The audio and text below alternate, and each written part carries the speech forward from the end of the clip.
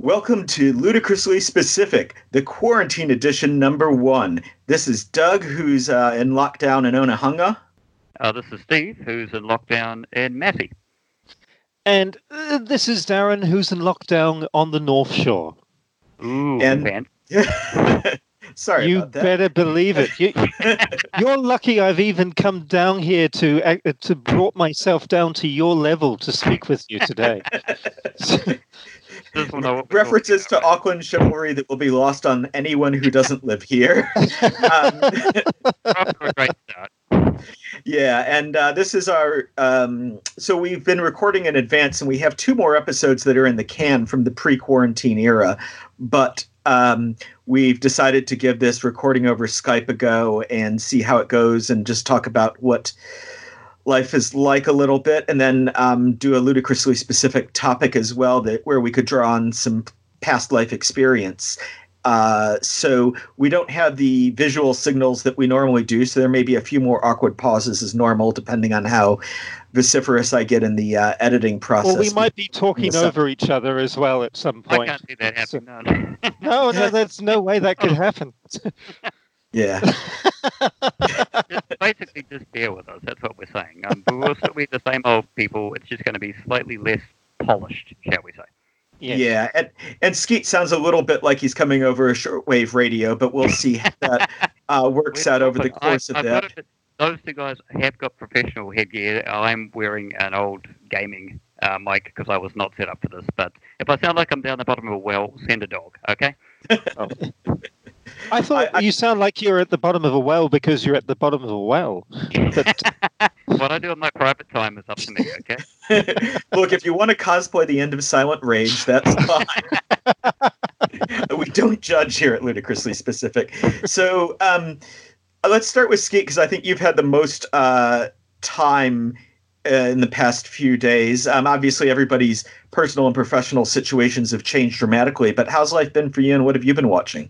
No, it's been pretty good. I mean, I'm on lockdown because I've got a school-age son, so he was out of school a few days back, and since I'm now house husbanding, it's been pretty good. Haven't actually watched as much as I thought I would. We've been playing a lot more video games, a lot more PlayStation 3 has been dragged out, and a lot of wrestling games going on.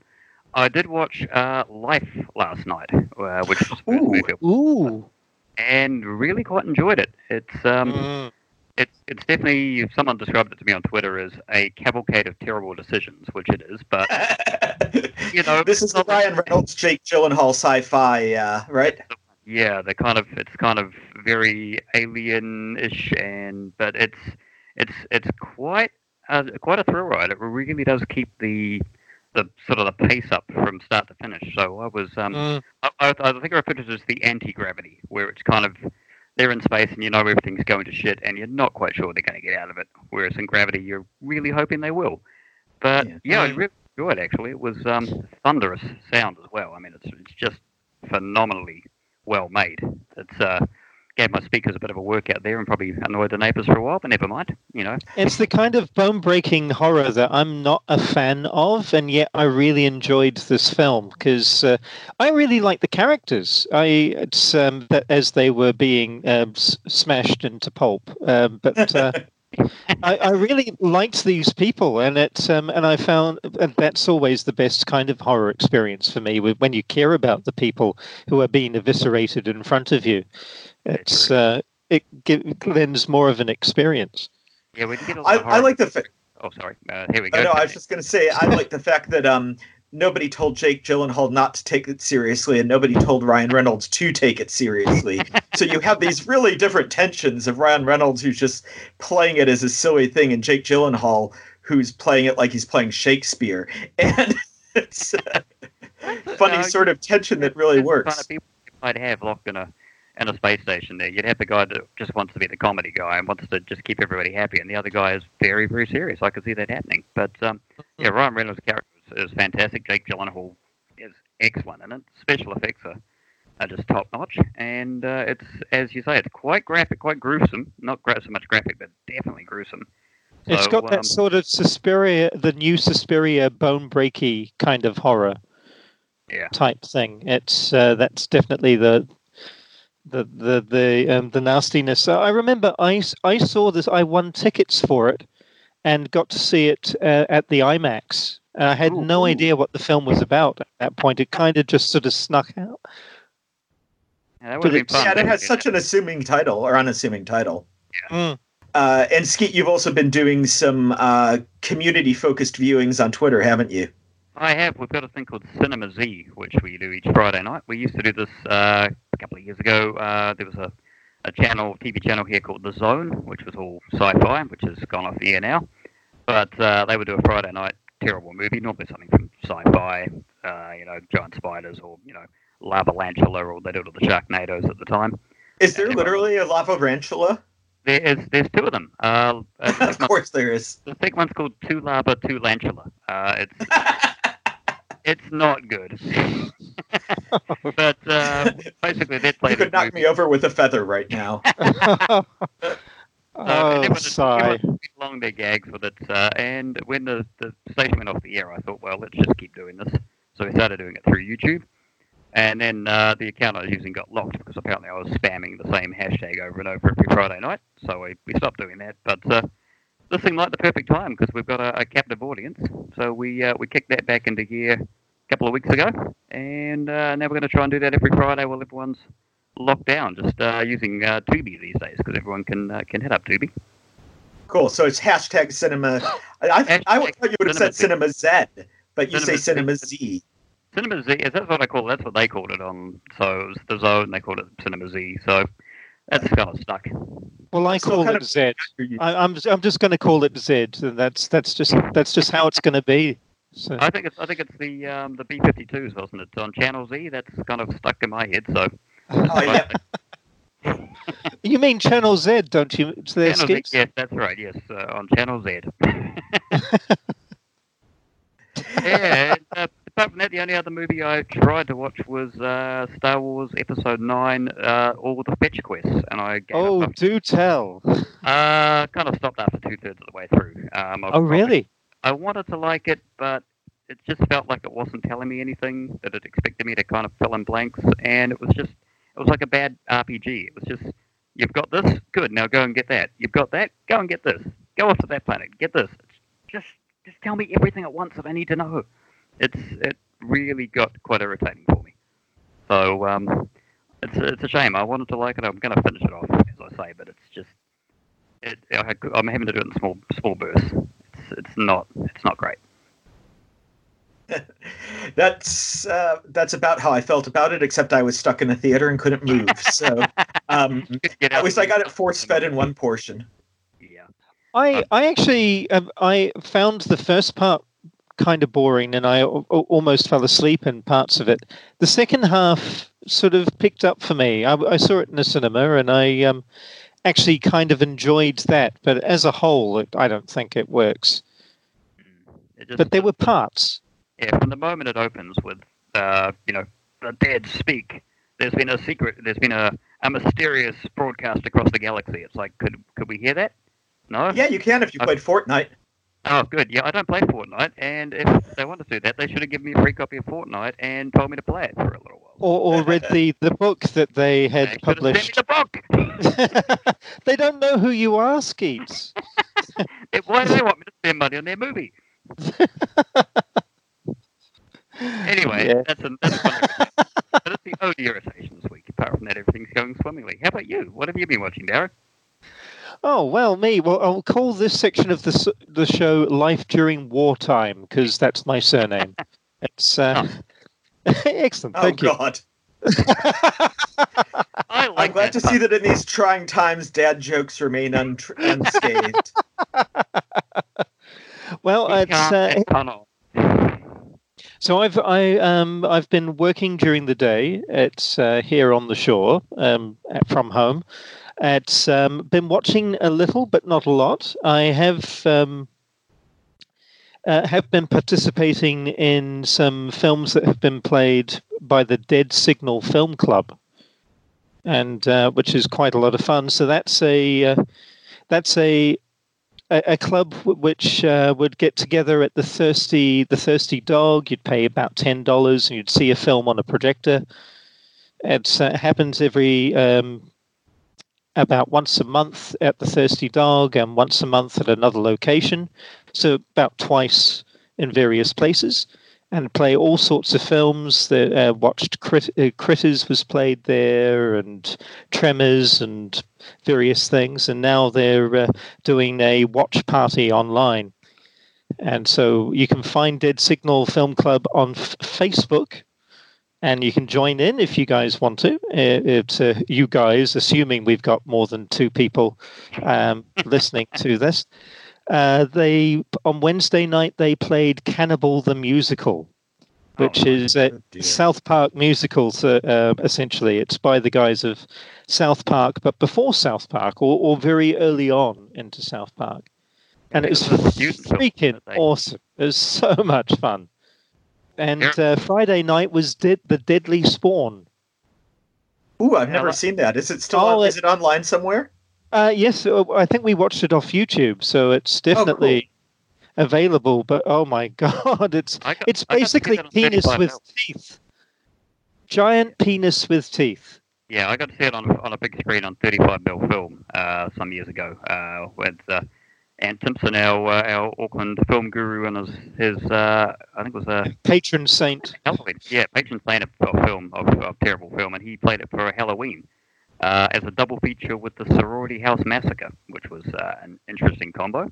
And yeah, it's a lot of really goofy fun. Yeah. Yeah, it's quite gory, ineptly so, but it has it has 1 or 2 surprises as you go through it as well. It's even though the acting is just god awful, but it's well worth watching. It's a lot of fun, and yes, you can find that on YouTube. Yeah. Also, what I've been independently watching. Yesterday, I didn't watch during the day. I didn't watch a movie. I thought I'd give the Twilight Zone another rewatch. I've got a lovely Blu-ray of this is the original one, right? The TV show, yes, absolutely.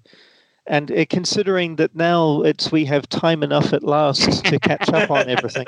Get the reference. Now that the Twilight Zone is caught up with present day. Yep. Absolutely.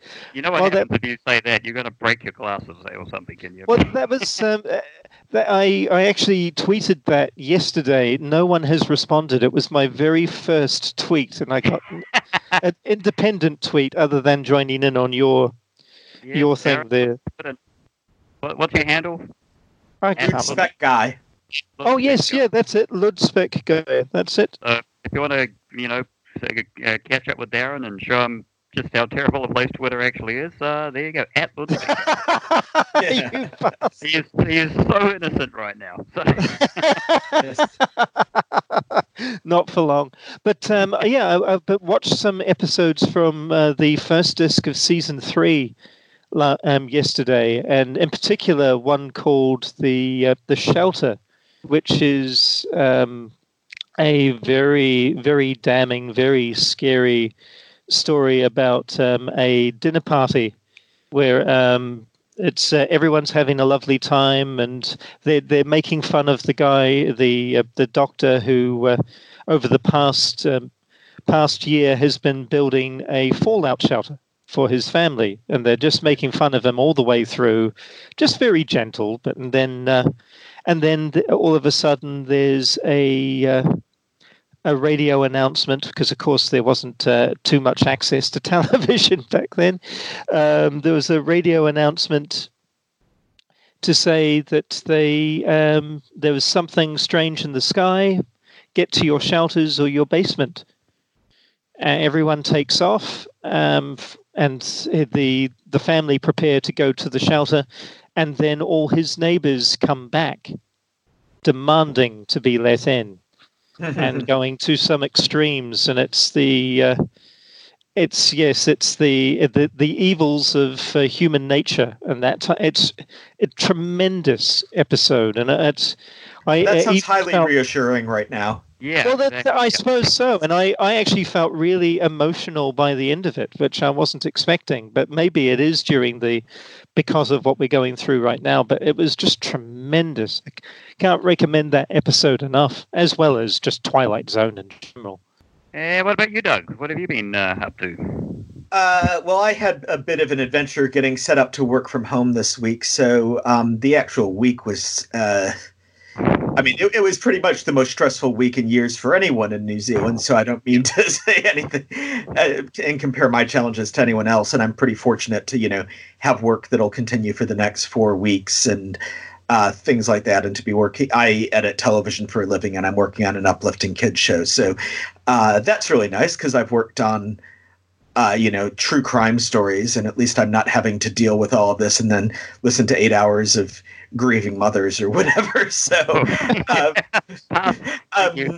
it's so obviously I'm sort of looking for escapism, but the thing is kind of like what, as Darren's noted, a lot of the things that we used to turn to escapism are now our reality. It's like, the Quiet Earth or Contagion or the Andromeda Strain or the Twilight Zone don't have that same transporting as normal. And I've also been scouring the internet for a lot of filmmakers are putting their work up for free at the moment. I think there's a lot of filmmakers who are frustrated that their rights holders haven't really done their work justice. And I've started a little newsletter called Cultural Offset, which you can subscribe to at dougdilliman.substack.com. And there's links on my Twitter and stuff. But basically, it's just like trying to accumulate all these things that are coming left, right, and center. And one yesterday that came up was by the great documentarian Albert Maysles, who did Gimme Shelter and Salesman and Grey Gardens and some documentary about the Christo and his wife Jean-Claude and their projects over time.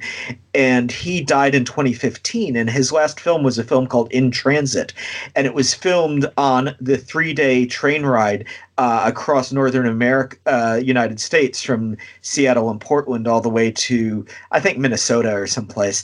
And there was been some weird rights issues around it, and it's never come out. And so on their site, which I think is intransitfilm.com, but I linked to it, they've suddenly just said, hey, we're putting this up for a week for free. Watch it while you can. I think everybody figures that rights holders have bigger fish to fry right now than micro sorting these things. So I put that on. And so it's 70 minutes of just being on this train for 3 days. Maysles is Cinema Verite guy who does really observational documentary. And so most of it's just watching these people and spending time with them. And he's intercutting a west-east journey and an east-west journey. So you're following the stories of both of these as they go in their opposite directions. But he doesn't give you any voiceover or any titles on screen apart from the very beginning where he tells you what the train is. It's just, so you kind of have to figure it out for yourself. And it's suddenly really weird how just documenting quotidian reality has turned into science fiction, how something as simple as looking out a train window and seeing things go by is transporting to us into an impossible reality, as 3 weeks ago watching Star Wars was. And how watching two strangers sit across from each other and meet each other, and one breaking down in tears and the other holding the other's hands to comfort them it is suddenly like unimaginable, not just at the moment, but any time in the foreseeable future. And so it was a really moving film and really transporting, and also just the scenery is beautiful. The kind of time capsules that you get of it was filmed in 2015, and to have these young guys going out to the oil fields. I don't know if either of you saw The Overnighters, which played at the film festival a few years back, which is a great documentary about Williston, North Dakota. It was released in the States by Drafthouse Films, which should give you a sense that even though it's ostensibly, this documentary about a pastor in North Dakota in a boom oil town, and it starts initially being about the conflict between his desire for the church to provide shelter for these people who are coming here because they've heard there's money to be made on the oil fields, but don't have shelter or plans or anything when they get there. and then his parish is kind of like, now we have homeless people taking over our church. What's going on? And then it just escalates. And Aunt Timpson's a big fan of that one, and I might have skipped it if it hadn't been for his recommendation and the Draft House Imprimatur, but it's highly recommended. But this is a sort of a companion piece to that, because many of the people on the train are young people who don't have a college degree, who've said, I'm going to go out there and get rich. And one of the guys is like, yep, I've worked out in 7 years. I can save enough money to own my own house and not have to worry about anything. And I did the math, and that was 2015. It's 2020, and oil is about to go into negative pricing. So I assume that those jobs have, for the moment, dried up. So there is some resonance. But anyway, there's a heap of really interesting stuff being disseminated for free, and I'm trying to share it through that Cultural Offset newsletter. And even the other thing we watched last night, because I had it on Blu-ray, was the film A Bigger Splash, which is by the director of the recent Suspiria, as well as Call Me By Your Name, Lucia Guadagnino. And it's basically a remake of Swimming Pool, or La Piscine is the original, with Alain Delon, and then it got made with Ludivine Sagné in 2004, Swimming Pool.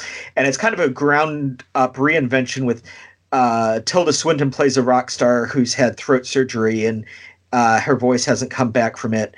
And her husband is Matthias Schoenaerts, who's a recovering alcoholic who is also recovering from a suicide attempt. And they've decided to go hole up in the middle of nowhere on a small Sicilian island with this beautiful little villa with a swimming pool. And in rocks their mutual past acquaintance, one by sexual liaison, one by mentor, played by Ralph Fiennes, who I've always thought of as a pretty serious lockdown kind of actor. And it seems to have channeled 20 years of restraint going for the rafters into a single performance. It's one of my favorite performances of the decade. He has so much fun in this movie, being a complete asshole, a record producer, and just storming into this villa and ruining everybody's lives. And meanwhile, he's brought along with him Dakota Johnson, who is, or so he claims at least, his recently discovered daughter, and who is kind of edging out this Lolita vibe / this uncomfortably close to dad, even though they just met for the first time a year ago, and uncomfortably close to anybody else, and seems to be stirring shit for the sake of it. And so it's these four really damaged personalities colliding on this island. And then that also happens to be a central place where refugees are coming. And they've kept the central plot from Swimming Pool and La Piscine, which if you haven't seen it, I won't spoil. But yeah, as both escapism, I mean, my wife and I were in Italy roughly this time last year as part of this 5-month European jaunt, which we had nearly postponed for a year, and we're very thankful we didn't at the moment, needless to say. And who knows when we'll ever be able to go back. But I mean, I've always loved cinema that takes you to other physical places as escapism. And now pretty much going anywhere apart from your living room is escapism. Yeah. Wow. And here's an example that, ladies and gentlemen, that we don't always agree. I fucking hated that film. I won tickets to see it, and I liked the setting, and it may just be it's not my kind of movie, but I didn't like any of the characters. I thought that Ralph Fiennes' performance was way over the top and wasn't a good one. It's nothing worked for me in that movie in any way, and unfortunately, I can't be too constructive about it because it's been a while since I've seen it, and I've tried to exorcise the memory of it from my mind. I passionately disliked this movie. All right, it just took us not being in the same room for the gloves to come off. Well, it's but I don't in any way. I'm not deigning your. It's not denigrating your love of or your like of that film. It's just for me that one didn't work in any way whatsoever for me, and I'm quite interested as to know why, because it was quite a passionate dislike. But yeah, I'll leave it alone now. I mean, I definitely think it's a film that if you watch 10 minutes of, basically from, about 60 seconds after Ralph Fiennes shows up, if you don't like it, there's not really any point in sticking with it. Like, it is there's some films where it's like, oh, you got to hang with it to see where it's going. And this one is definitely like, here's the tone. It either slots in with you or you run away from it. And Lucia Guadagnino is interesting. Should be an expectation. Oh, sorry. Continue. Oh yeah, Lucia Guadagnino is interesting because I feel like his films are actually very different. This is shot on really hyper detailed 35 mil, and then Call Me by Your Name was super grainy 16. And then Suspiria, I hated actually. I hated the new Suspiria, bar one or two scenes which were excellently done. But overall, I just thought it was such a misstep on so many levels. But I'm also like curious to revisit it because, as you say, that I'm a strong believer that the first time you watch a movie, it's relative to your expectations of what it's trying to do. And the second time you see it for what it is, like I hated Once Upon a Time in Hollywood the first time, and then it just kind of stuck in my mind, and I went back and watched it, and then I'm like, oh, now that I'm not expecting this to have a driving story and kind of get that it. And I got in my head early that maybe it was an apology for Harvey Weinstein and stuff, which, having read a lot, I really don't think was Tarantino's point, but is a defensible reading, but I don't think is one that sort of overwhelmed my viewing on the first time. I would be intrigued to watch a Bigger Splash again, because I have a feeling that I loved I Am Love. I thought that was... And it is the same director. I'm sure I'm right on that one. Is that correct? Yes, that's correct as well. Yes, and it's also a very boldly direct film. Those shots in the staircases. And Tilda Swinton again, of course. And I think I was expecting more along those lines, and it was a very, very different film to it. Yes, it wasn't. It didn't have that sort of quietness which I Am Love has. There was no fucking quietness when Ralph Fiennes was in the scene. But yeah, I would be intrigued because especially when I have such a passionate reaction to a film, when I passionately hate something, then I wonder what's behind that. That's I try not to be too close-minded on any given film. But there's always films that are going to grate on you. I mean, I haven't seen any of these films you've talked about, including the Suspiria remake, because I loved the original and I couldn't be bothered to see the new one. Well, you can go on Prime and watch it now. Oh, I know, I could. I've got it. I could have watched it any time in the last 6 months, and I just haven't had the impetus. But there is movies that just clash. I mean, for instance, the Garbage Pail Kids movie.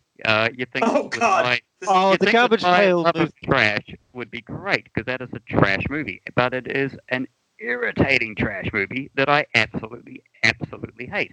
And it's a fantastic piece of cinema. It's amazing cinematography. I'd put up there with Scorsese. It's just I don't know what you're talking about. That's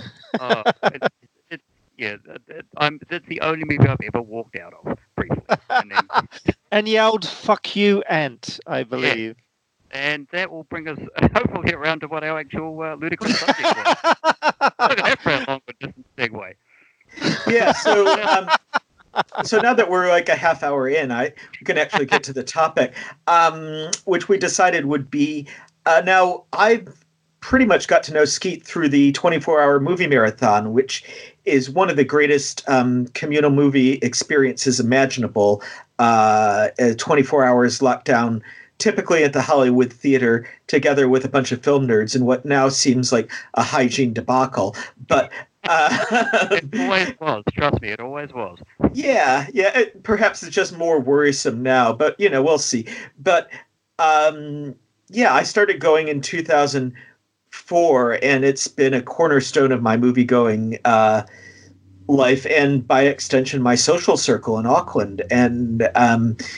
And since communal viewing is something that at the moment we can only do kind of remotely or have memories of, I thought it might be nice to celebrate each of our top 3 memories of movie marathon, either the films themselves or specific communal experiences related to the films, which is somewhat complicated by the fact that at least for the last 8 years, the programming has been double plus secret, do not disclose under penalty of death. So there's a few amazing experiences from recent years that I'm not at liberty to discuss. But nor are we.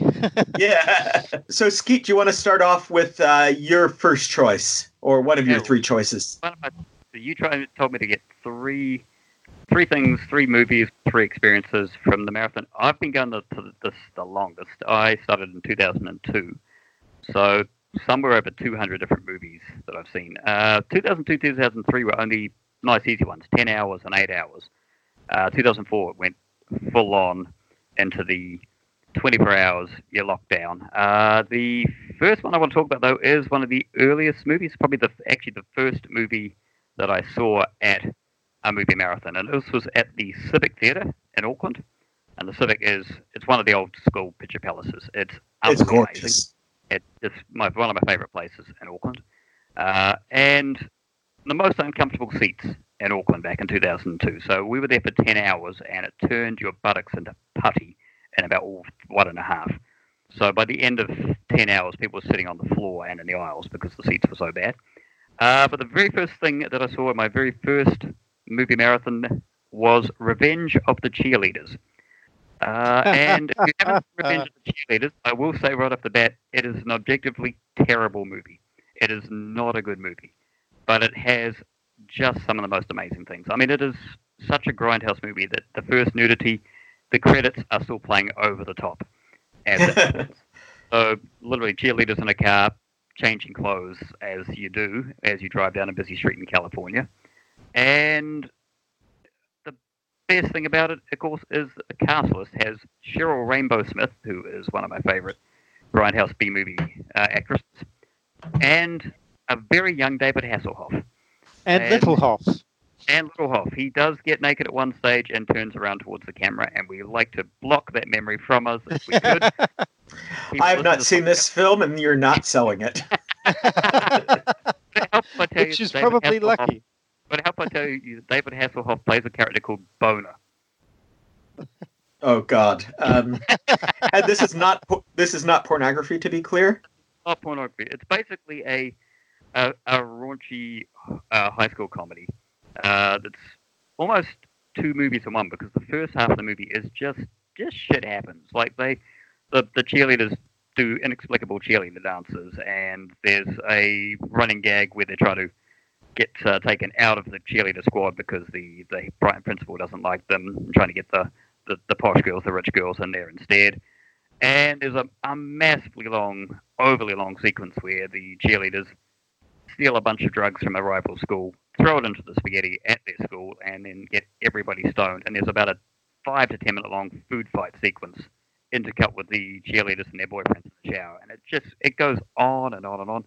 And halfway through, there's almost a screecher breaks where they go, shit, we've got to have a plot. So suddenly we have to have a plot where they need to win a basketball game and the cheerleaders are not in there. And the only way that this terrible basketball team, led by David Hasselhoff, who is tall but is incredibly white and can't shoot a basket any more than I can win is by having the right cheerleaders, because apparently coaching doesn't do a thing there. You have to have the right, otherwise you suck. So it's they kind of become Scooby-Doo with tits, basically, is the best way to describe it. Ruh-roh. Jinkies indeed. Jinkies everywhere. But they just run around the place. There's another subplot with the school is going to be closed down and turned into a shopping mall, which involves them ending up in a bunker in the Bronson Caves. It's almost impossible to describe the plot because, as I say, there's many of them and yet none of them at the same time.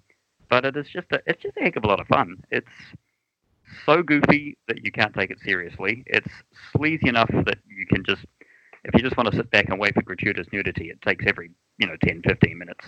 And there's a character in it who has a sex scene but looks incredibly like the Crocodile Hunter, which is really terrifying. Oh, no.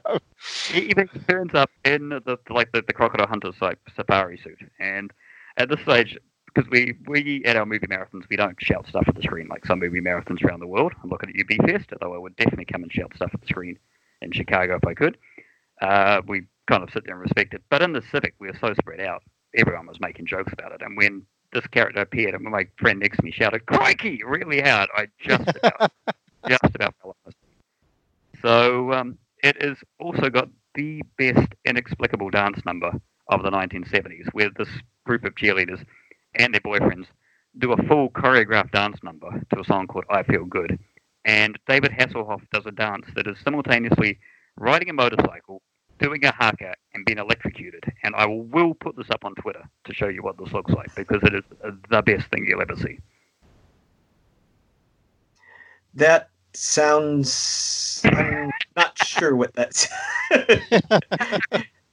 I'm not going to be rushing to Twitter. Let's... I'm going to tag you in there. You are going to have to see this, because it is amazing. All right. And Darren, what's your first choice? Well, I suppose in terms of what we're allowed to talk about, because there is an embargo on everything past 2011, and 2011 happened to be my first marathon. So we're going to be kind of within the ballpark of 2011. And when I say within the ballpark, we're going to be in 2011. So it's the very first film I saw at the marathon was Prime Cut. Ooh, good start. Which is a great way to start. An actual fact to skip back is I went over to Skeet's place first before the marathon, as we drove in together, and we watched a movie before we watched 14 other movies, which seems like the best way to set anything up.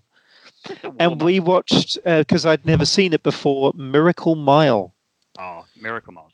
Yeah, it's probably not the best thing to watch at the moment, to be honest. Well, that's true, but it's I'm only touching on it, but it is a fantastic film, and I do agree with you on that. Yes, it's a fatalistic romance, and it's just tremendous. And having rewatched it. So, what was that, Skeet? I was saying, the less you know about it, the better. I mean, don't look it up. Don't go on the IMDb. Absolutely. Find the movie and watch it. Steve DeJarnette, I think, is the director who also did Cherry 2000. Yeah. And Anthony Edwards and Mayor Winningham are the stars. Yeah. Absolutely. And they actually played it at the Hollywood about a year or so ago, and they had an introduction from the director, who was just so taken with us that we were so devoted to this movie that didn't get that much play out in America. So that was a great way to pre-start the marathon, and we won't talk too much about it. Just watch it. And I believe it is out on it must be out on some kind of a streaming. I believe it's out on Blu-ray, definitely. I assume it's on a streaming service, but I couldn't tell you where at the moment. But I know there is a Blu-ray out and about. And Prime Cut is a nice, dark, nasty neo. Would it be neo-noir? Well, I suppose it's... I call it a country noir, basically. Country noir. It's a film noir in a rural area.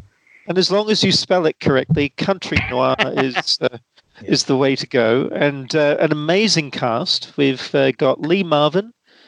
We've got Gene Hackman playing the bad guy, and there's a very young Sissy Spacek, very young. First role, I think it was her first feature film, at least. And there's lots of meat processing. Yes, also, it's and some humans on hooks, and it's just it's a dark, gritty. Awesome, a country noir, spell it the right way, and that really packs a punch. It's and also quite a lot of fun too. There's some great witty moments along the way as well. I don't want to give you too much of the storyline on this one because you should watch it. It's unlike the Revenge of the Cheerleaders, where you can tell as much as you like about that story, because you really shouldn't go and watch it anyway. But go for it. But yeah, Prime Cut is just a tremendous film. And I remember that was my first experience at the marathon. So we were sponsored by V back then. I think it might have been the last time we were sponsored by V. Yeah, it was. Because they almost lost the marathon the next year because they didn't get a sponsor once. V's a local energy drink. And it was last minute when I think Vendetta Films jumped in on board and sponsored it and managed to get the next one going. But yeah, we were pretty well caffeinated for the first 5 years. So absolutely, I think it was the first. It might have been the first 2 years I sat in a chair, and then I discovered the joy of beanbag seats, which were much more comfortable and much more supportive of the back. Yeah, we're all in our 40s now, so it's definitely beanbags or nothing. I mean, if I tried sitting in a chair for 24 hours, I've been sitting in this chair for 45 minutes doing this recording, and already going, I could do with a lie down. Some of us, I might add, are in the earlier part of the 40s than further on. It's, yes, but we all have our own decrepitude. Yeah, shut up. But yeah, Prime Cut was just tremendous, and I'd love to talk about the Eliminators, but I think that Skeets might have more to mention about that. Eliminators is not on my list, but it is a great film as well. Well, I've brought it up, so let's talk about it. We have no rules. We're locked out. Well, Skeets, talk about Anarchy the Eliminators. and the New Zealand. Fuck the rules. Yeah, well, Eliminators played. So they played 2011 as well, and it came. So Prime Cut, Eliminators, and Attack the Block was our triple feature to start off with, which is an amazing way to start. An amazing way. Eliminators is basically 1980s video. It's it's got 6 different plots running simultaneously. Half of it wants to be Indiana Jones. Half of it wants to be Cyborg. There's none of it is competent for no reason. There's sci-fi. It's just, I think it's Charles Band that does it. It's just everything appears at once, and it is just a bundle of laughs. I have a soft spot for it because there's a character in it called Mandroid.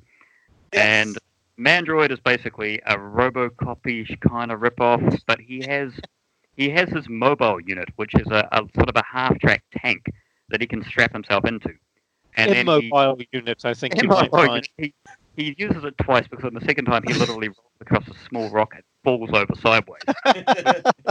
And I won a pack of DVDs later on by imitating that on stage in front of 200 sweaty nerds, including my entire box set of Nightmare on Elm Street. So I would like to thank Mandroid for being so fucking incompetent that I won DVDs. Oh, yes. And it actually had some notable actors in it, too. Denise Crosby from Star Trek and one of the Pet Sematary films, I believe. Everyone's got to start somewhere. Absolutely. And Roy Dotrice, who was already a well-known British actor, who was also, I think, a year or two later, was in Beauty and the Beast as the TV show as father. It's...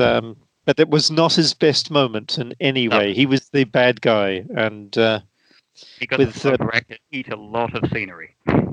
Absolutely, and he had, was it a skin condition? Terrible makeup. Yeah, a lot of kind of prosthetic makeup to make him look all kind of scarred and weird and evil, and it just it's as I say, it's classic 80s video trash, and it's really worth watching if you like something that you can drink 3 beers during the course of a movie and shout at the screen. It's great.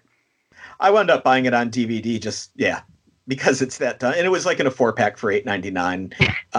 I still haven't watched America 3000 or whatever else is in the 4-pack, but it's worth it just for knowing that at any time I can watch Mandroid fall over and think back to Skeet falling over on stage. This is my mobile unit. Thud. Yes. Oh, that's excellent. Well, that's my. It's your turn now, I think, Doug. Yeah. I just double checked. I realized I was totally lying before. My first year was 2005. And there were some things I liked about 2005, but it also started off with some really brutal horror films that I wasn't didn't have the stomach for at the time, like The Devil's Rejects and Saw 2. There were some highlights, but it was really 2006 where I'm like, I'll give this thing a second go. There's definitely some stuff I really enjoyed. The 35 millimeter trailers are fun. And 2006 was wall-to-wall bangers as far as I'm concerned. Right. One of the big and there were quite a few. There were 3 favorites that I had already was familiar with. To see go down in front of a big crowd.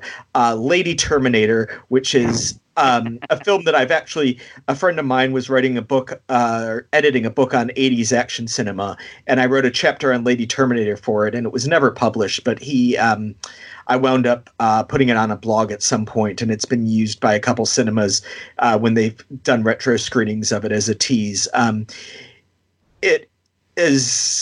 Lady Terminator is incredible. We could talk about it for ages. We could talk about Burial Ground for ages, which is probably the first time I sat next to Skeet in a theater, and from two, I discovered his unparalleled ability for riffing 2 minutes in when the bearded person is in the underground dungeons and sees a zombie and he yelled, "Run, Gimli!" I'm not big on a good time after that, weren't you? That's why you stuck around for all this. Yeah, exactly. And then, of course, and I'll skip. I hadn't seen that one before. I had seen Listomania, which is such a brilliant film by Ken Russell. I discovered it because the musician Jim O'Rourke had mentioned in some interview that it was like, if you could figure out one thing, it would be ... And he said, how Listomania got funded. And when you watch the rock and roll musical of Franz Liszt, I don't even want to start describing it. It's just so brilliant. And because I'm trying to get through all this genius and many others to The Holy Mountain, which was my first introduction to Alejandro Jodorowsky, which came 11 movies deep, somewhere at 5 or 6 in the morning, I don't know, into this mind-melting cavalcade of madness. And to break out this beautiful 35 millimeter print of an unparalleled psychedelic journey by the great, often ludicrously self-indulgent, no question. Up himself, yeah, definitely. He's in the process of making a 4-volume set of films about his childhood. Retrograde views. I mean, if you've seen Jodorowsky's Dune, you'll know that he is not the most woke guy in the world. But it was one of the most amazing, it just, the story of its making is more or less that he somehow got the guy to manage the Beatles to give him a lot of money to make a film. And so just the match of ludicrous spiritual ambition and budget to visualize his ideas with these impossible sets and this psychedelic journey that he as a shaman character is taking these other actors on who just are willing to go the extra mile. But also it was a film that I was so deeply locked into that about 80% of the way through it was like, I think everybody in this cinema must be having the same ecstatic religious experience I was with now. And that my then girlfriend literally said, fuck this shit, and got up and walked out.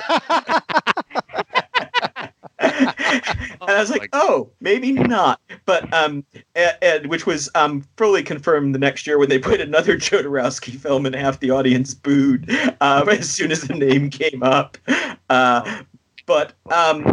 Yeah, that even though there was a more famous interactive experience that year, which we may or may not talk about later, that was the moment that I was a movie marathon goer for life. The Holy Mountain, it was the placement of it, because I used to write massively long movie reviews of these, huge recaps, 20,000 word recaps, and I've just found my recap from 2006 under the title, Did Everything Just Taste Purple there for a second? Sunday, 12:45. The marathon started that year at 5 o'clock in the evening the day before.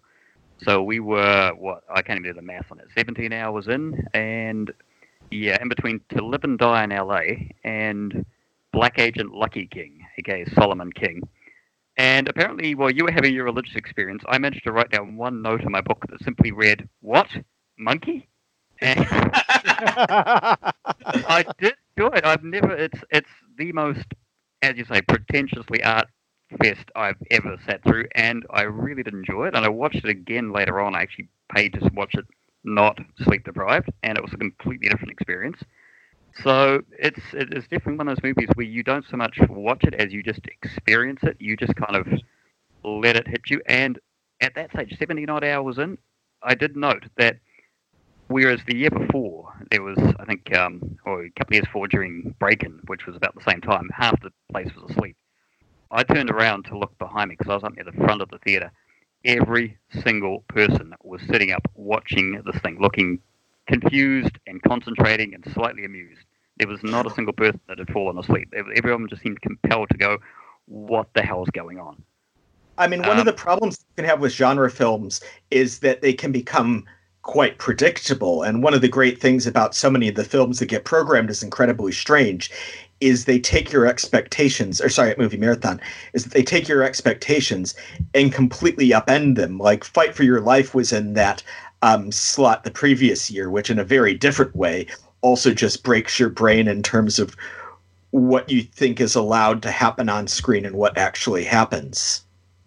Very grindhousey film, even for me. That's hard to watch, that one. It's just so rough, and I mean it grinds you down for about 90 minutes. You know, out of the 90 minutes, about 80 minutes is just constant racial epithets and violence and sexual violence, and at the end of it, there's some revenge. But by that stage, is it too little, too late? Yeah, we should probably save that one for films you shouldn't watch during your lockdown. Not ones you should watch with your grandma either. So, right, are we moving on to number two to you, Skeet? Right, well, I was going to go sort of sequentially, which took me into 2006, because I was going to talk about Lady Terminator. But before that, just one little honourable mention. The year before, 2005, which was, for me, a hell of a year. That was your first year. Started with The Descent, which is I'd never heard of at the time. Absolutely that was great. Yeah, that was a great start. We got the terrible semi-pornographic New Adventures of Snow White, which I did try and rewatch, and I don't recommend that. It's just god-awful. We got the full-on Joe Sano Confessions of a Young American Housewife, which, once again, don't watch that with your grandparents unless they're very, very open-minded, because it's just softcore sleeves for 80 minutes. And then we got Mummy, Nanny, Sonny, and Girly.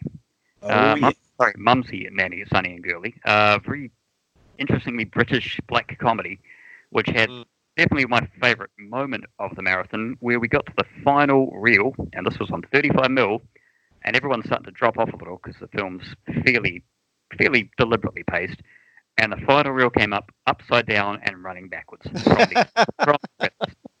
because it spliced it in upside down, and the theatre woke up very quickly.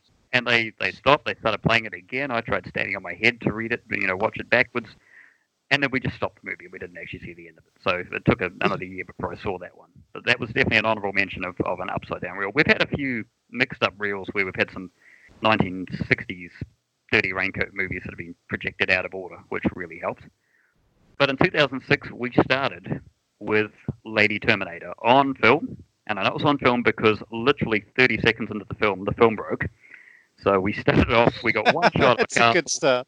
Someone said next to me, it's just a model, click, and we're in darkness. So 30 seconds to the first fucking film. I remember that. That was a big moment. Yes, and I think I know who did that too, but I won't name him. But once it kicked off again, Lady Terminator is just a genius piece of Indonesian exploitation. It's basically what happens when you've seen the movie Terminator and you want to replicate it, but you don't have the budget, the skill, and the competence to pull it off. And what was the term, Skeets, that you used for these types of movies? Jakarta be kidding me? You gotta be kidding me, yeah. Because you gotta be kidding me. It's insane. It kind of wrapped a Indonesian legend of the Sea Queen, the Witch of the Sea, and South Seas, the Witch of the South Seas, and Terminator into the same movie. So you've got a female Terminator. It's also known as Lady Terminator. Is also known as Nasty Hunter, I believe. Yep. Oh, that's brilliant. so much better. It stars Barbara Ann Constable in her one and only film, made in 1989. Oh, that's a shame. She started off as a professional dancer in Australia and then went to Indonesia and Hong Kong as a model after she got a leg injury and was cast for Lady Terminator and nothing else ever since. But it is, once again, just a joyous run of craziness. I mean, you literally start with this character who is not a trained actor, who tries to tell everybody that she's a, quote, an anthropologist. I'm not a lady. I'm an anthropologist, she says, Yes. which was a beautiful line. And then she falls into the ocean because of a tidal wave. And they shoot a tidal wave in this movie by basically putting the camera down next to the beach and letting an actual wave splash at it in slow motion. It's unconvincing, I will say. And then she eventually walks out of the sea as a naked Terminator. So everything about that is in my wheelhouse, as you can probably tell. And from there on, it just becomes... They try and do scenes from Terminator. They try and do beat-from-beat scenes from Terminator, but there's musical numbers thrown in because it's Indonesia. There's the scene where the Terminator shoots up a police station. She shoots one guy 45 times. He falls down. She shoots him 5 more times and kicks him in the nuts. It's just... Schwarzenegger did not do that, and I would have loved it if he did. I do think it's worth saying also at this point that I think it's unfair to Lady Terminator to make it sound completely inept, because they're doing some giant stunts in this. This isn't like True. kind of like the car chase in Saw or something like this. This is like actual, like real dangerous giant scale stuff, and some of it's captured semi-competently. Yeah, definitely, but I just watched the opening to Quantum of Solace. Oh, I was just going to say, I watched the opening to Quantum of Solace last night, and I would say it's a lot easier and more convincing to watch what's going on in Lady Terminator than it is on James Bond film. I can't even remember Quantum of Solace, as I mentioned. It was so boring. This one I probably have seen at least 4 times since this played at the marathon, and there's so many scenes burned into my head. Characters. My favorite supporting character of any movie marathon, Snake. Snake has a flat-top mullet, and he basically shouts all of his lines, and he drives the tank. I'll get the tank. And you know what the tank is? It's basically an SUV that they've tried to turn into a tank. It's kind of it's hard to describe once again, but he drives that and screams a lot, and eventually blows the thing up. He's one of these guys that if you're going to have a prop, you have to blow it up at the end of it. So Snake is just one of the most amazing characters I've ever seen. The whole Terminator ripoff is wonderful though, because they throw so much shit at the wall. Characters are getting their penises bit off basically by Lady Terminator. Basically. The tagline was, first she mates, then she terminates. So you kind of see where they're going. So basically, every horny guy in Indonesia, which is every character that appears on screen, ends up basically getting boinked to death by Lady Terminator. Yeah, so I should just clarify this point a little more, which is that the South Seas Queen actually has a snake that lives in her vagina, and what happens in the opening scene, which has several hundred years in the past, is that she has a series of men who cannot satisfy her, and the snake does what it will, and then she meets a man who can satisfy her, and when she's not looking, he removes the snake, which then transforms into a dagger, and and then he curses she curses his great progeny, and that brings us to the present day, which is, I think, pretty much how Skynet got started as well. If you're lucky, the snake won't do what it will. Would be preferable. True. Yes. And the opening sequence, which is great because of especially the term once again burned in my head. In 100 years, I'll launch my curse on your great-great-granddaughter. And if I'm the guy that's done that, I'm just like, I don't give a shit. It's 100 years from now. I'm dead. Who cares? Do what you want. It's fine.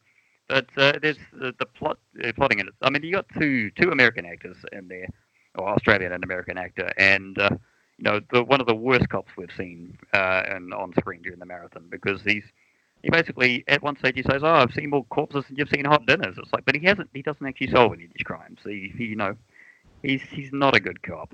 there's a lot of incompetent cop work, and when they shoot up the cop station, they just made policing worldwide slightly better incrementally just by taking those guys out. So it is, as I say, one of the best experiences I've seen there, film break aside. But I would watch that again anytime, and I will show that to anyone that wants to see it once we're unlocked. Wait, have you ever done that as a CinemaZ? I have. Oh no, I was going to say, have I? I might have done that at some stage. I'd have to look back, see if I ever did that. If it was on YouTube, I think, because I was trying to upload it, I think, to YouTube one time and kept getting copyright violation, which was kind of hilarious. For a movie that's ripping off the Terminator. No, you can't have that. Someone's got that in copyright. Yeah, James Cameron. I would love to watch Lady Terminator with James Cameron because I actually think, I mean, beyond the obvious reason, James Cameron, as much as we know him now as a $300 million thing, started out, Roger Corman school, small and scrappy, and was famous for saying things like, give me a hill, two guys, two camouflage outfits, and I'll make a World War II film, Yeah.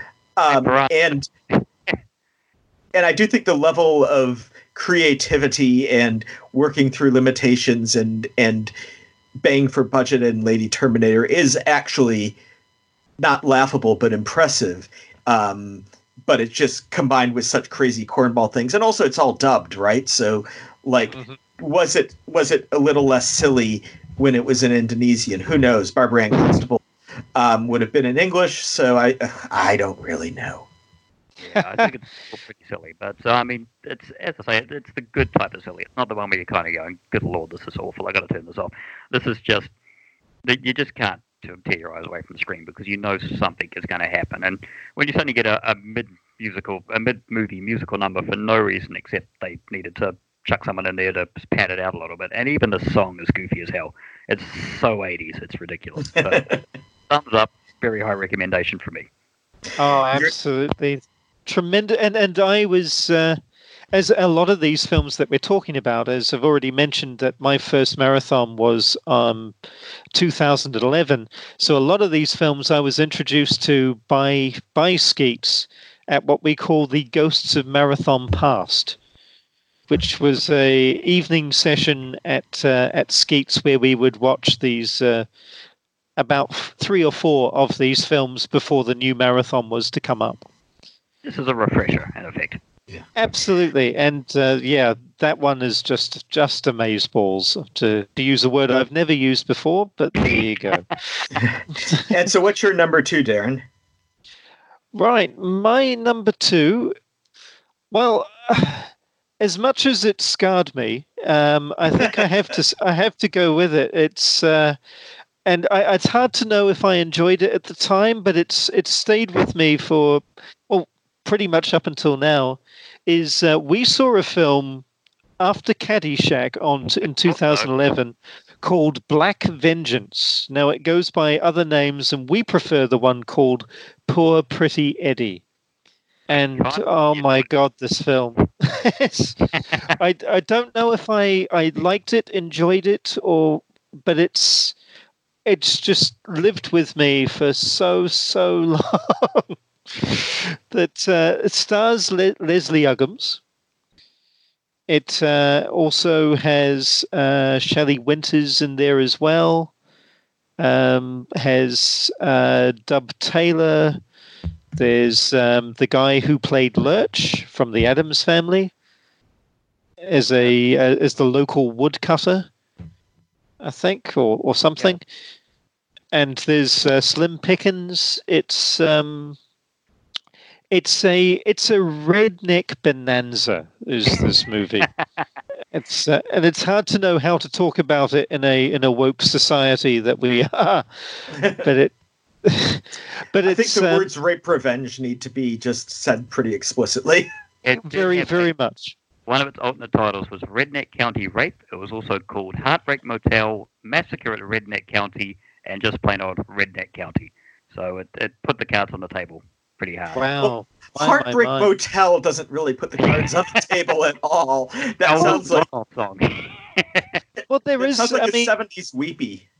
Poor Pretty Eddie is a is a terrible Elvis impersonator, so that could be part of what they were hinting at there. But it's there's essentially it's Leslie Uggams playing a version of herself. Didn't know her outside this film. I was first introduced to her from an episode of The Muppets. Same here. She couldn't be further away from this movie if it fucking tried.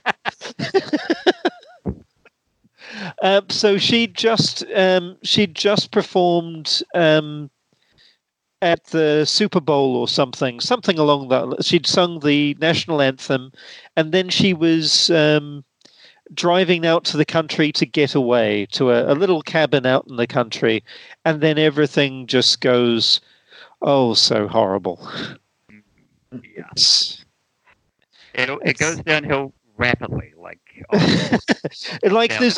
there is only downhill. There's they've taken up the up part. It's just straight down from there. Right. Yeah, it's a crevasse. Yeah. It's basically, to put it bluntly, she is an African American who gets stranded in a town full of the most racist people in America, and it's just there's no one to root for. She's not even a very nice character herself. She basically gets there and talks down to everybody around her. She's quite elitist. Yeah, she really is, and you've got a character who wants to be a singer. Our main character, Poor Pretty Eddie, and Eddie wants to be a singer, and he's not a good singer, but he also is let's put it, a lecherous attempted rapist, and it's not a family film. No, but Shelley Winters is amazing in this movie. and somehow a little, it's maybe not a lot, but a little sympathetic, because it feels like it's a lot of the story of her life anyway, that she was a very pretty woman who has kind of gone to seed and all her dreams have sort of broken and she's not getting quite what she wanted out of life anymore. And kind of that was where Shelley Winters was at this time in her career, getting these kind of independent, shrieky characters, the Grande Dame Guignol type movies, which is one of my favorite genres. Yeah, you bring those over a lot, and normally Shelley Winters, I think, is our when we did a countback, she is our most viewed actress on our regular Friday Saturday night. Yeah, so. Dick Miller from A Bucket of Blood is our most viewed male actor, and Shelley Winters is catching up rapidly as our most viewed female actress because she's tremendous. Does so many different things, and quite often we think of her as crazy Shelley Winters, but she's got a great range going back over her career. So, yeah, definitely big fans of her around here. Absolutely. Well, Night of the Hunter for one. I mean. Such an amazing film. There's I've been catching up with a Blu-ray which has a extra feature called Filming Night of the Hunter, which is 2.5 hours of outtakes and things from the original camera negatives that have audio of Charles Laughton directed a lot while he was shooting. So rather than stop rolling, he'd give direction to the actors to do another take and things like that. And there's also scenes that were never included in the original. And so that rather than just being a collection of outtakes, it assembles the film more or less chronologically, walking through it with a bit of narration of what happens and what scenes are there and what not, and what was filmed by second unit. And it's one of the most fascinating making ofs ever. Wow. So yeah. I've got that Blu-ray. I might watch that this afternoon after this. That sounds great. Yeah. Well, you didn't have any plans? I like to wing it, so, just go with the flow.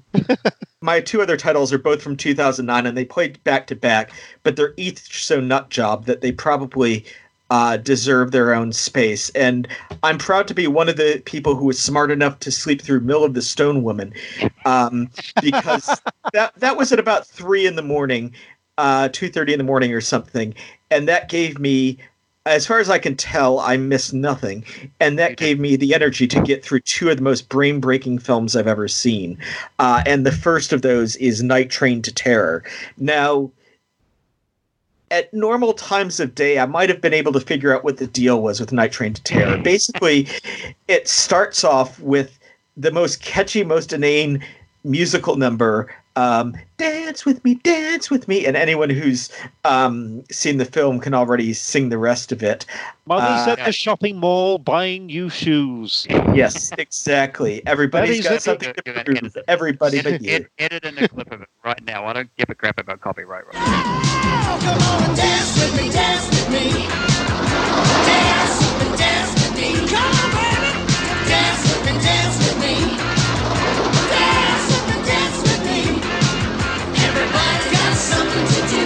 Everybody but you. And I heard it as everybody's got something to prove. Everybody fuck you. Because I was which is also an accurate summation of the director's intents as well.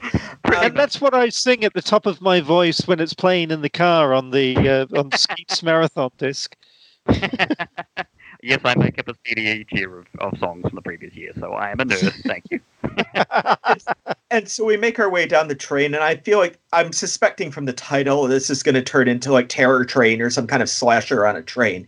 And instead we get to a table where two metaphysical entities who are either explicitly God and Satan or God and Satan surrogates exist and start discussing whether humanity deserves to keep existing.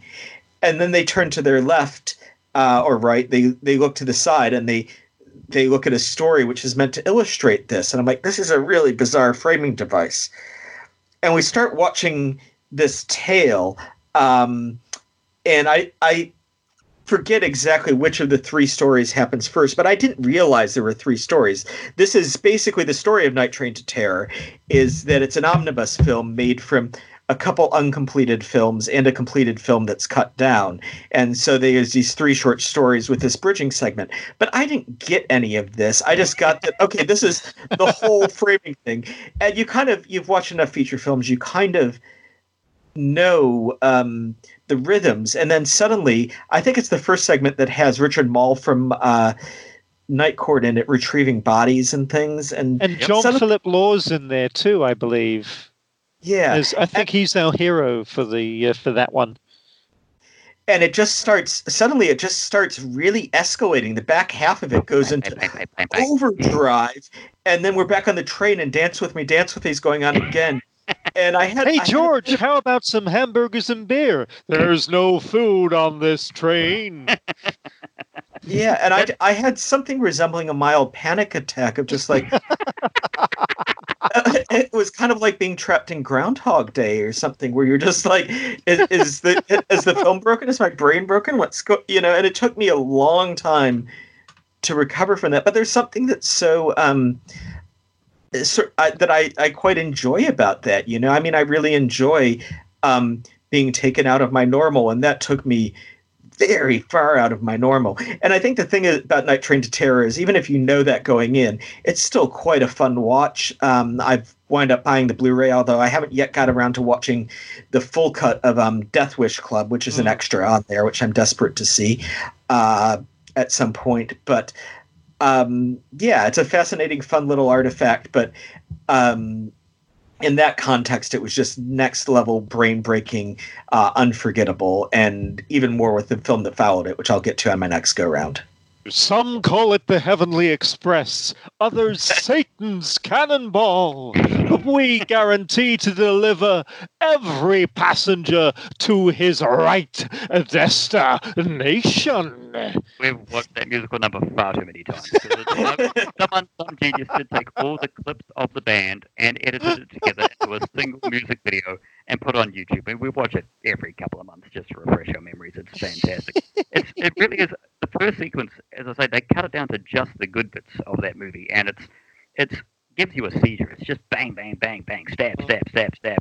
It's like Moulin Rouge with gore. It just fires stuff at you, and it's really quite brain breaking too, because Richard Mole is in two of the movies that they use. So he's in the first segment and in the last segment as a different character, and it's by that stage it was 5 o'clock in the morning. It was just one of the more bizarre things I've seen there, but it sure as hell kept me awake, because I stayed awake for Miller the Stone Woman, and as the credits rolled on Miller the Stone Woman, I went, I have no idea what just happened. It was glacial pace. I remember a lot of windmills, and that was pretty much it, because it was 10 minutes. And then I'm like, that's all I remember too.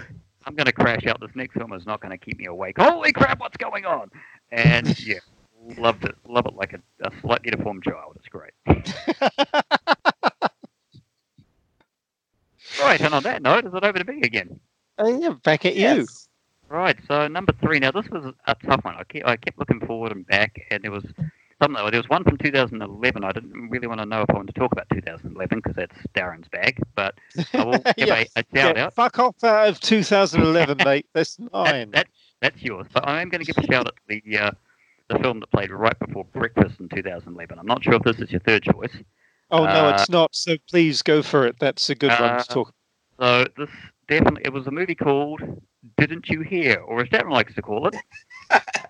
Sing it, bitch. Didn't you hear? Didn't You Hear is just an insane piece of movie, once again. People, places, unseen faces, of which disappear. It's got the most overwrought 70s theme song ever, and it is basically a student film. So once again, it's for me a bizarre film, but in a very different way from the others, because it's basically a 70s trippy kids film. Basically, it's just kind of things happen once again, and it's once again kind of maybe has a plot. I haven't seen it since the marathon because it's bloody obscure, and it just kind of takes you places. It's got Gary Busey in it in one of his youngest film roles. Student Gary Busey. And apparently it was a student film that was then given money to be made into a feature film. So they added stuff to it. But there's a lot of kind of philosophical discussions. And they had a yacht, so they spent a lot of time on this yacht sailing places. And it is a dream sequence, but it may not be a dream sequence. And my favourite moment of all the marathons came when about 3/4 of the way through, and I'm staring hard at the screen at about 6 a.m. And I looked at it, started at 6 a.m. So probably about 7 in the morning. I look up at the side of the screen with this big arch around the stages, and the walls were pulsating. The movie made me hallucinate, and I am not making that up. And I swear, this is the best movie I've ever seen. I think it's a movie. I don't know how my legs worked at the end, but I went to get up to go for breakfast, and my legs just went, no, we're not doing this. Just stay right here until you work out what plane you're on. So wow. It's once again such a hard movie to describe, but it's a trip and a half. You can find, I think, a trailer of it online, and you can find the theme song if you really want to torture your eardrums. But that is definitely something that was, once again, to be experienced, not to be enjoyed. To be survived, and survivalism is really a key component of the experience. And I was just going to say about that one. I remember quite wondering what the fuck is this all the way through, and then for some reason I must have fallen asleep in the last 10 minutes of the movie, and where actually something happens. Something really strange that we can't really discuss, except I suppose no one's ever going to be able to see this movie anyway, are we? Are they? Blu-ray release. I've never found a copy of it. Not on YouTube, not anywhere. I've never been able to figure out where you can find this. We're basically, I mean, let's get the spoiler, because this movie is, it's in the head of Captain Neuroses. He wants to date a girl, and he imagines himself as this adventurer taking her off on this quest, this metaphysical quest where they sit around and discuss things around fires, and they have Happy World Day at one stage. I remember them half waking up and they were all shouting, "Happy World Day! Happy World Day!" It's like, what are you doing? And at the end, he comes out of his hour-long daydream, and he asks the friend of this girl if he can see her, and she says, "Didn't you hear?" And he looks directly at the camera, and we close, and it's like, what? Did she die in the course of you having a daydream? Did she just explode? What happened? Tell me. No, but didn't she actually internally combust? I thought someone mentioned that. I don't know. I think that may have been someone's other hallucination, because I don't remember that for sure. But it just makes no sense, and it goes places that you didn't expect it to go. Because once it starts, you're just like, it's some college kid thing, maybe a drama. And no, we're on a trip. We're utterly on a trip. So that is definitely one of the experiences. I'm going to give one more final shout out to the biggest rush I had at the marathon, and that was movie 2 of 2008, when the opening notes of Krull played. Oh, And I nearly went out of my seat. I think I went up about 3 octaves because Krull, even though it's episodic and it's somewhat dated and is British, as in stage actors acting like they are on the stage, it is just my childhood in a nutshell, because that movie influenced everything from the monsters that we had in our games that we played with Lego after that for about 5 years. so fucking cool. Well, my third and final is the 1-2 punch of Miami Connection. Hey! It's and then the Reanimator. This is the last 2 films that played in 2011, which, as we've already said, is my sandbox that I get to play in. And Miami Connection. I mean, how do we even begin to explain this movie? Just to say, if you're going to put out a 7-inch with the songs from Movie Marathon, one side might have Dance With Me from Night Train to Terror, and the other side have Friends from Dragon Sound from Miami. Oh, Friends forever. Friends. Friends through eternity, loyalty, honesty, staying together through thick or thin. Friends forever, we'll be together. We're of darkness, we came to win. Oh, I actually have Lord. that 7-inch, by the way, the Miami Connection one. Oh, nice. Oh, really? Yeah. If I ever get to DJ out again, back when Golden Dawn was around, I'd do DJ sets and throw that in. Nice. Wow. I mean, Miami Connection is, well, I mean, this has got so much history to this movie as well. But the star is YK Kim. YK Kim. He's what, in his 40s, playing a teenager Yeah, or he's something high along school. those lines. I think it's supposed to be in high school. High school, Very yeah. old high schoolers, yeah. No, it's a university, actually. Oh, but okay. still, Well, he was it's- in 1956. Well, that makes it okay then. Yeah, it was born 56. He was 31 at the time. He looked older. But, yeah, he was not a university age at the time. So here's the most simple way to describe it. So I've just gone to IMDb because it's so much going on in this film. But here we are. A martial arts rock band goes up against a band of motorcycle ninjas who have tightened their grip on Florida's narcotics trade. And that's the easiest way to describe this movie. If you don't want to see it yet, from that description, you are not my friend, and you will have to make this up. You're off my Christmas card list, because I've shown this to everyone in the group that we have from regular movie nights. I've shown this to my nieces. I've watched this drunk. I've watched this sober. It is a joy every time. We'd seen it before the marathon, though. I'm pretty sure you showed it to me before we saw it at the marathon. No, I showed you afterwards. I had never seen it before the marathon. It came along. Really? It was described as a lost trash classic, and I had never seen it. So there's been similar ones that we have seen movies at the marathon that we have watched before in our regular movie nights. But Miami Connection came out in left field and just hit me and just made me a believer right off the bat. Because I mean, right off the bat, you've got just the opening shot simply reads "Somewhere in Florida," and the movie's called Miami Connection. I think I can guess. Well, they're connected. You see, that's the idea. Is I made the connection. Oh, it's from my father. Oh my god! Yes. Oh, there is so many scenes in this that just stick. To say, if you want to get a real good rundown of it, I believe Saturday Night Freak Show watch Miami Connection, one of my favorite podcasts. So a little shout out to them, and they absolutely adored it, I believe. So I'm gonna make sure I watch a couple of different podcasts. I'm fairly sure they did that, and that they did like an hour and a half deep dive into it. So yeah, if you ever gonna listen to a podcast apart from us, go listen to them. There's also in Hollywood are going to be playing it, or were going to be playing it, soonish. But of course, the COVID-19 is taking care of that. So there will be eventually an opportunity to see it in a cinema, along with, I believe, YK's other film. Is it Ninja Turf? AKA LA Street Fighters, yes. Yeah, I'm not sure if that's one of his or not. Oh, it's the same director, Wu Sang Same Park. director, Sorry. not the same actor. Yeah, that's got the even older people because they are supposed to be in high school there, and one of the guys is my age. I swear to God, that's another strange film.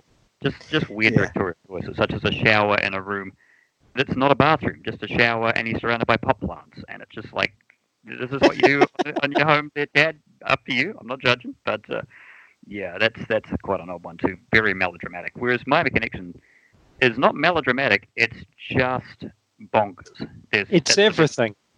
It's basically if Furious had a budget, it would be Miami Connection. So and our listeners won't have seen Furious yet, or if they have, it's not on our recommendation, but that's a tip to a film that's coming up that's worth catching up. And also Philip Ree from Furious is in LA Street Fighters, so that kind of squares the circle there. exactly. Oh, Maybe wow. What do we put these episodes out on now? Because things have been a little bit months. Yeah, who knows? We'll just. I think we'll keep our regular season as it is, and then have quarantine episodes as bonus episodes. But we'll see what makes sense. We'll see how long we're trapped in these houses for. And the Well, last and one is just the sound of us screaming and throwing stuff at the walls. And we've been here too long. And Miami Connection has one of the best villains. It's like Freddie Mercury as a even camper. It's Freddie Mercury as a bad guy is just tremendous. Oh, it also has Axl Rose as a bad guy, or a very skinny Axl Rose looking dude, who's just amazing, he attempts to do an Ali shuffle and he just looks like he's having an absolute seizure. It's just amazing. Oh, there's just too much. It's again, it's one of the. I keep bringing up films that are so good that we can't talk about them too much because we don't want to spoil anything from it. But that is tremendous. Reanimator, which is I did rewatch last night in a beautiful 4K print edition. Ooh. Do you have the Blu-ray of it or something? I do indeed. Yes. Jealous. It was just tremendous. It's an amazing film.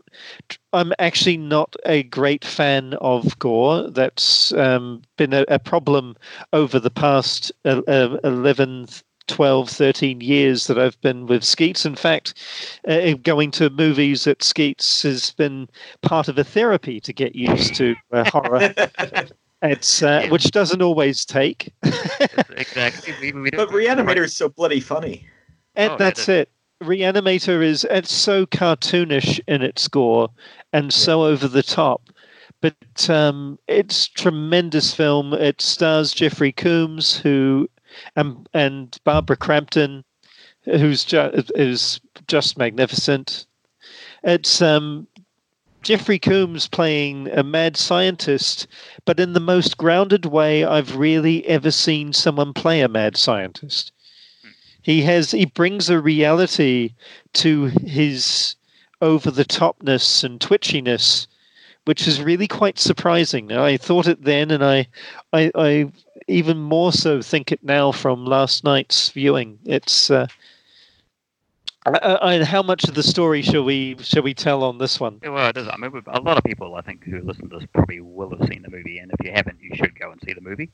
And it is available around. But I mean, it's an H.P. Lovecraft adaptation, and it's made by Stuart Gordon, who is fantastic at adapting these Lovecraftian films. And spoiler alert, since he has just recently sadly passed away, we will be doing a Stuart Gordon episode coming up. So we'll get at the end of this episode. Keep listening. We'll tell you what movies you have to watch for your homework. That's it. But I mean, yeah, and Reanimator, again, we'll just go to IMDb for a very brief potted plot. So after an odd new medical student arrives on campus, a dedicated local and his girlfriend become involved in a bizarre experiments centering around the reanimation of dead tissue, which is actually, again, it's a nice way of getting the plot across. And so much more happens in the film than that. And some very unpleasant unwokedness occurs as well. But it's just tremendous. Yeah, And it's- being able to see that on 35mm is my very first screening, and it was the last film, but I was Yeah. awake the whole way through that thing. And it's was- such a cult classic that our screening literally started. The audio did not kick in for about 45 seconds, and one of our fellow marathoneers, Dave, who loves it like a child, was repeating the dialogue from memory that we were missing. So that's right. it's got so much love for this film. It's just ridiculous, and I've And seen deservedly this so, movie- yeah. a little personal story. I saw this back on VHS, and I was fairly young, probably too young to be watching it. But I saw the sequel, Bride of Reanimator, by inadvertently mentioning it to my church youth group leader, who then rented it for a sleepover movie night that we did. So we ended up watching Bride of Reanimator with a At bunch of church. supposedly at his house, but supposedly a bunch of little Christian kids. We were watching that and had a great time. I also did mention another movie to him, which I really shouldn't have, because a few weeks after that, we ended up watching the movie Videodrome. Oh my gosh. I will point out he wasn't probably the best choice to be our youth group leader, but he was a nice guy and he liked movies, so I'm not going to top him in. Wow. Well, let me drop some trivia nuggets on you both. It's this is just from IMDb, but there's a scene at the beginning of the film where our hero type character Dan is seen attempting to resuscitate a woman right at the beginning of the film. Now, according to IMDb, which of course is definitely backed up by fact, they state here that woman that Dan is seen attempting to resuscitate at the beginning of the film was a dildo enthusiast and was known to hide dildos with the fake corpses in the morgue set. Oh my god. Oh, only the best trivia you get from this podcast. Seriously. How do you actually get like a little card to say you're a dildo enthusiast? Is there a test you have to pass? Is there a I think course? you get a plaque. Yeah. It's in the Yes. shape of a dildo. Yes, It's the only rubber plaque in history. Wow. I'm working on my masters now. One more trivia chunk for you. It's Please according tell me to it doesn't involve sex toys. Please tell me it does. we're sort of in the middle here. So, according to Stuart Gordon, the morgue security guard who leaves his post repeatedly for coffee was actually going to masturbate. Oh, okay. Now that's the sort of finding that out after the fact I do appreciate. I'm looking at you now. Exactly. All right. If we knew that Ray was disappearing off screen, not for chasing weird shit across the galaxy, but to have a quick, and back again. Yeah, Well, that's I would it. appreciate it. The old five-finger shuffle. It's Exactly. All right, well, so it's only day 4 and we've officially gone stir crazy. Only get worse from here, folks. Stay tuned. but it's just a tremendous film, and it was being introduced to it at the marathon. I'd already decided I was going to come back to the marathon anyway, but that was just the absolute cherry, the gory, eye-popping cherry on the top was the Reanimator. It Just does look tremendous. A phenomenal year. I mean, for me, going through all these ones over the 18 years, that stands up pretty high. The only one for me I didn't like that year was Blood, which was an Andy Milligan film. And I that was freaking right- loved that film. I didn't like that. Slept through that. He but it likes also- yelling, that's why. Yeah. What but was then that? he also had You like yelling. yelling. There's a lot of lots yelling. of yelling in blood. That I hated that one. But that same year had Equinox, had Fair Game, which is an Australian. Oh yeah, that's a good one. Which is just Mm. amazing. It had The Night of the Cat, which broke people's brains. Oh, yeah. And I mean, it had Caddyshack in there, and I'm not a Caddyshack fan, but everyone around me loved Caddyshack, and I just went, well, I can maybe appreciate it a bit more now. And it's still not my favorite comedy of the '80s, but it was good. It was fun. I tried to rewatch that last night. I watched the first hour and I didn't laugh at all. And I'm wondering if it's one of those films that is really a crowd shared type experience. movie because I just couldn't. Mm. I can't remember if I liked it or not at the marathon, but I really didn't like it on this viewing.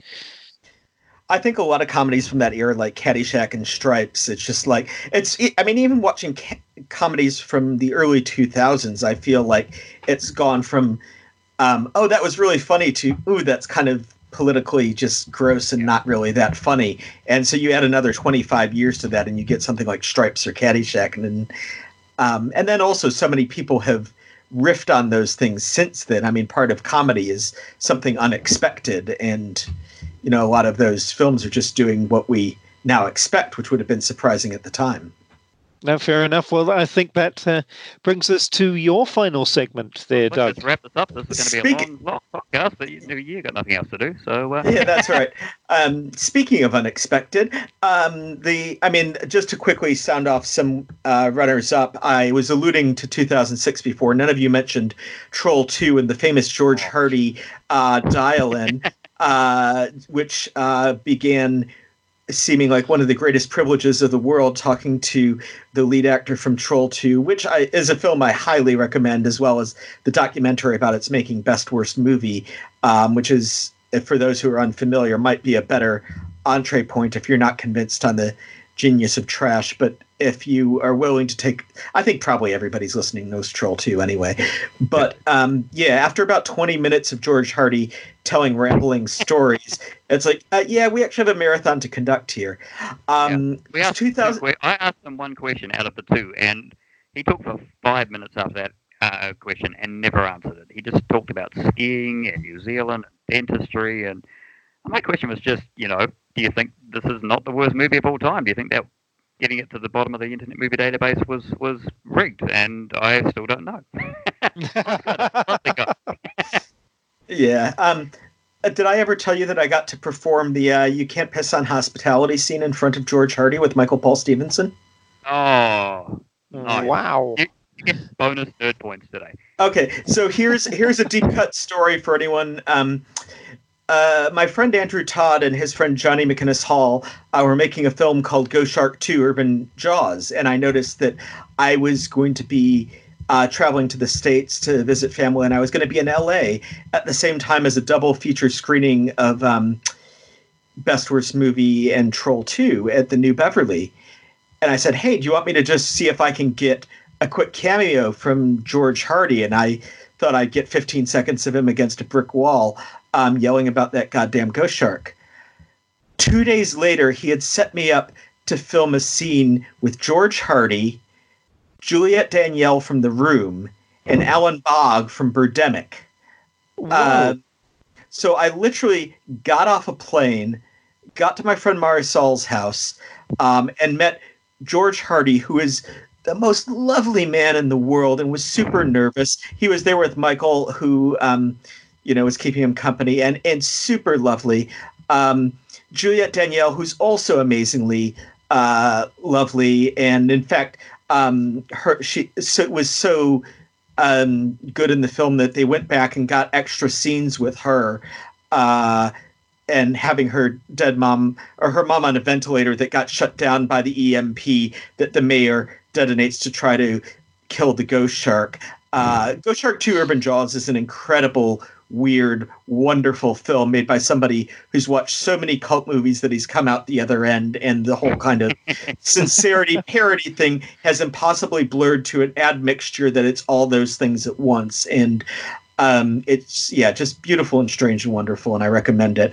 And then there was also Alan Bogg from Birdemic. Anyway, the final scene, you might be surprised to learn that getting off a plane and having an inexperienced director with not much sleep directing actors from three of the worst films of all time had its set of challenges. And in the end, this scene didn't make it. Although I believe if you buy the film online, it might be included in the deleted scenes. But I then went to the screening that night of Best Worst Movie and Troll 2. And they, as it had happened, there was a V 48 seconds competition many years prior, which was like sort of like a run up to 48 hours. And we were supposed to recreate our favorite scenes from classic films, but with V instead of somehow interweaving V into it. And so me and Alistair, Ty Sampson, and the rest of the Hybrid Motion Pictures crew did 3 48-second parodies, or not really parodies, just reenactments of Troll 2, a key scene where the young child realizes that the family members are all going to eat the food that will turn them into food for the goblins, and the only way he can stop it is to urinate on said food. And brave choice. and this leads to a scene where George Hardy's carrying young Michael Paul Stevenson back to his room and is like, "Do you see this writing on the wall? You know what means hospitality, and you can't piss on hospitality. I won't allow it." Anyway, so they had a Blu-ray giveaway of Troll 2 for anybody who could do a line from the film, and I'm like, I got this because I had played it. And so I asked Michael Paul Stevenson if he'd be willing to be my scene partner, and sure enough. So that's how I own my Blu-ray of Troll 2. Oh, nice. Wow. That's Anyway, great. none of which has anything to do with the film that I was going to talk about, which is the second half of the Night Train to Terror double feature, which a lot of people didn't actually watch at the time because Night Train to Terror was thoroughly brain-breaking. And then to follow it up with The Visitor, which I should clarify very quickly is not the 2007 Richard Jenkins starring film about a well-meaning New Yorker who takes in a refugee, but the Very good film, 1979... Yeah, it's Haven't seen it. for what it is. But it's a 1979 film by an Italian director, filmed in Atlanta, which I would have described as Space Jesus meets the birds meets The Omen with a little girl. IMDb describes it as the soul of a young girl with telekinetic powers becomes the prize in a fight between forces of God and the devil. Sure. It doesn't even touch half of what's going on in that film. I think So I it's- turned the inevitable return of Interstellar Jesus was the way I summed that up in my review. But once again, we're talking about a movie that's going to be bloody hard to describe. Yeah, it's just a genuine journey. It's got an all-star cast. Our friend Shelley Winters. For some reason, a lot of directors, any of whom probably should have been whispering to the actual director. Sam Peckinpah and John Huston in it. Mel Ferrer, Glenn Ford, Lance Hendrickson. And it also has one of the most epic soundtracks of all time. There are all these quotidian, boring shots of people walking across a street that suddenly, with this late 70s psych funk jazz disco whatever, it's suddenly feels like the most epic thing you've seen in your life. And it's like John Huston is literally slowly walking across the street in a not very interesting shot. And I'm you not were going to get you to put a clip up on this. I'm going to put a link on the Twitter to the entire thing because you have to watch it. And then imagine listening to that at very high volume at 6:30 in the morning after 15 hours of movie. So it is amazing. And it just keeps getting weirder and weirder. Yeah, that film. I've revisited multiple times, and it's one of my favorite films I've ever discovered from the marathon. And there's been a lot that I've discovered, and it is transporting. So, and true that. And the big thing about it is the movie version that we saw was a 90-minute long American cut called The Visitor. The original movie is called Stridulum. It's Italian, and it's 104 minutes long. So we lost nearly 15 minutes to get that American cut. What they did when they cut that is they cut a lot of the pre-credit sequence, which basically explains the plot and has Interstellar Jesus in it, who we, in our cut, never see until the final scene, which is confusing. This is actually from my review at the time. To try and get across the experience of watching this, I suggest getting a high fever, popping some extra strength Cotterell, and then playing a montage of scenes from The Omen, The Dark Half, The Bad Seed, an NBA game, and what the hell, 2001: A Space Odyssey. Play two CDs at the same time, one of disco, the other of a brass band. It's utterly insane. And I have once again gone out and found this film, and I've got the full Italian Stridulan cut, and it does make slightly more sense. But Oh, I sort of love this quotation movie so marks much. it's just a wonderful thing that is, you're not going to pick how this movie ends. You're not going to pick how the next scene ends. Yeah. It just really, when you're on a caffeine high at 6 o'clock in the morning, it's a trip. When you're watching it at home with a cup of coffee, it's still a trip. This is one of the films that I was introduced to by the Ghosts of Marathon Past. It has since become one of my favorite films of all time. I just adore it. And John Huston is all about sending someone to look after Katie Collins. And Shelley Winters is playing a good guy for a change. And there's Slap a small girl in the face, but well, yeah, but she does it nicely. out of love. Out of love. A Glenn Ford versus a hawk. There's kind of a Rosemary's Baby feel to the start of the movie as well, of course, with the sort of dark cabal planning to bring Katie Collins into the world. It's it's just tremendous, this film. it's anyone want to bring up any particular scenes they want to try and talk about, or No, I think it's better to just leave it as a surprise for people. Yeah, it's for me, it's the only thing that really that woke me up at the stage was the snap from Interstellar Jesus to basketball. And there's an amazing scene involving an ice rink, and that's all I'm going to say about that. But it is well worth finding. We're going to try and put as many links on these movies on the Twitter as possible for places you can stream and things like that. I don't know if you can stream this, but if you can find a copy of it, definitely watch it. And I was actually very privileged, thanks to Doug, of seeing it on the big screen. It was one of my bachelor party movies, right? It was your bachelor party movie at the Capitol. Yes. It was, and that was tremendous. I'd already seen the film about 6 or 7 times before that moment, but seeing it on the big screen just lends it just that little bit extra, and that was just awesome. My pleasure. On that note, let's wrap up. And just in terms of next week's programming, next week we'll be back to a normal episode. But for our next quarantine episode, as mentioned before, we'll do the Stuart Gordon trilogy of other H.P. Lovecraft adaptations that are not Reanimator by Stuart Gordon. And potentially after we see all 3 of them, we may have an even more incredibly specific link. But 2 of them are pretty readily available. Castle Freak is on Tubi, and Dagon, at least in New Zealand, is on Amazon Prime. And then the third film that fits that category is From Beyond, which I think is a little harder to find for free, but I suspect might be out there on some various rental sites. Yeah, you can rent it on Amazon in the States for about $4. I haven't found any of the streaming sites around here, but it is definitely out there on DVD and Blu-ray, I'm sure, by now. And if we can find definitely on Blu-ray. Link, I'll put a link for that if I can find anything around. But that is the only one of those 3 I've actually ever seen. I have seen From Beyond. It's going to be interesting to revisit. Really looking forward to this, actually, because this Stuart Gordon, he's definitely one of those directors who he's got a niche that he is very good at. So fingers crossed there are going to be some good films there.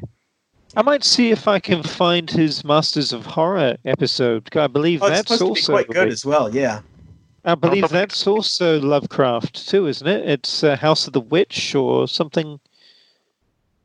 We'll do some research and post it on Twitter, and we'll add it to the notes for the next time, their supplemental viewing. Definitely. And now we're about 2 hours into this, and all of my coffee wants to escape because this episode was sponsored not by beer but by coffee. So I think we should do a really fast wrap-up so I can run away really quickly. Okay, go pee, and we'll see you next time. Okay. No worries. See you all. And keep safe. Definitely. Okay. Bye. Bye. Bye.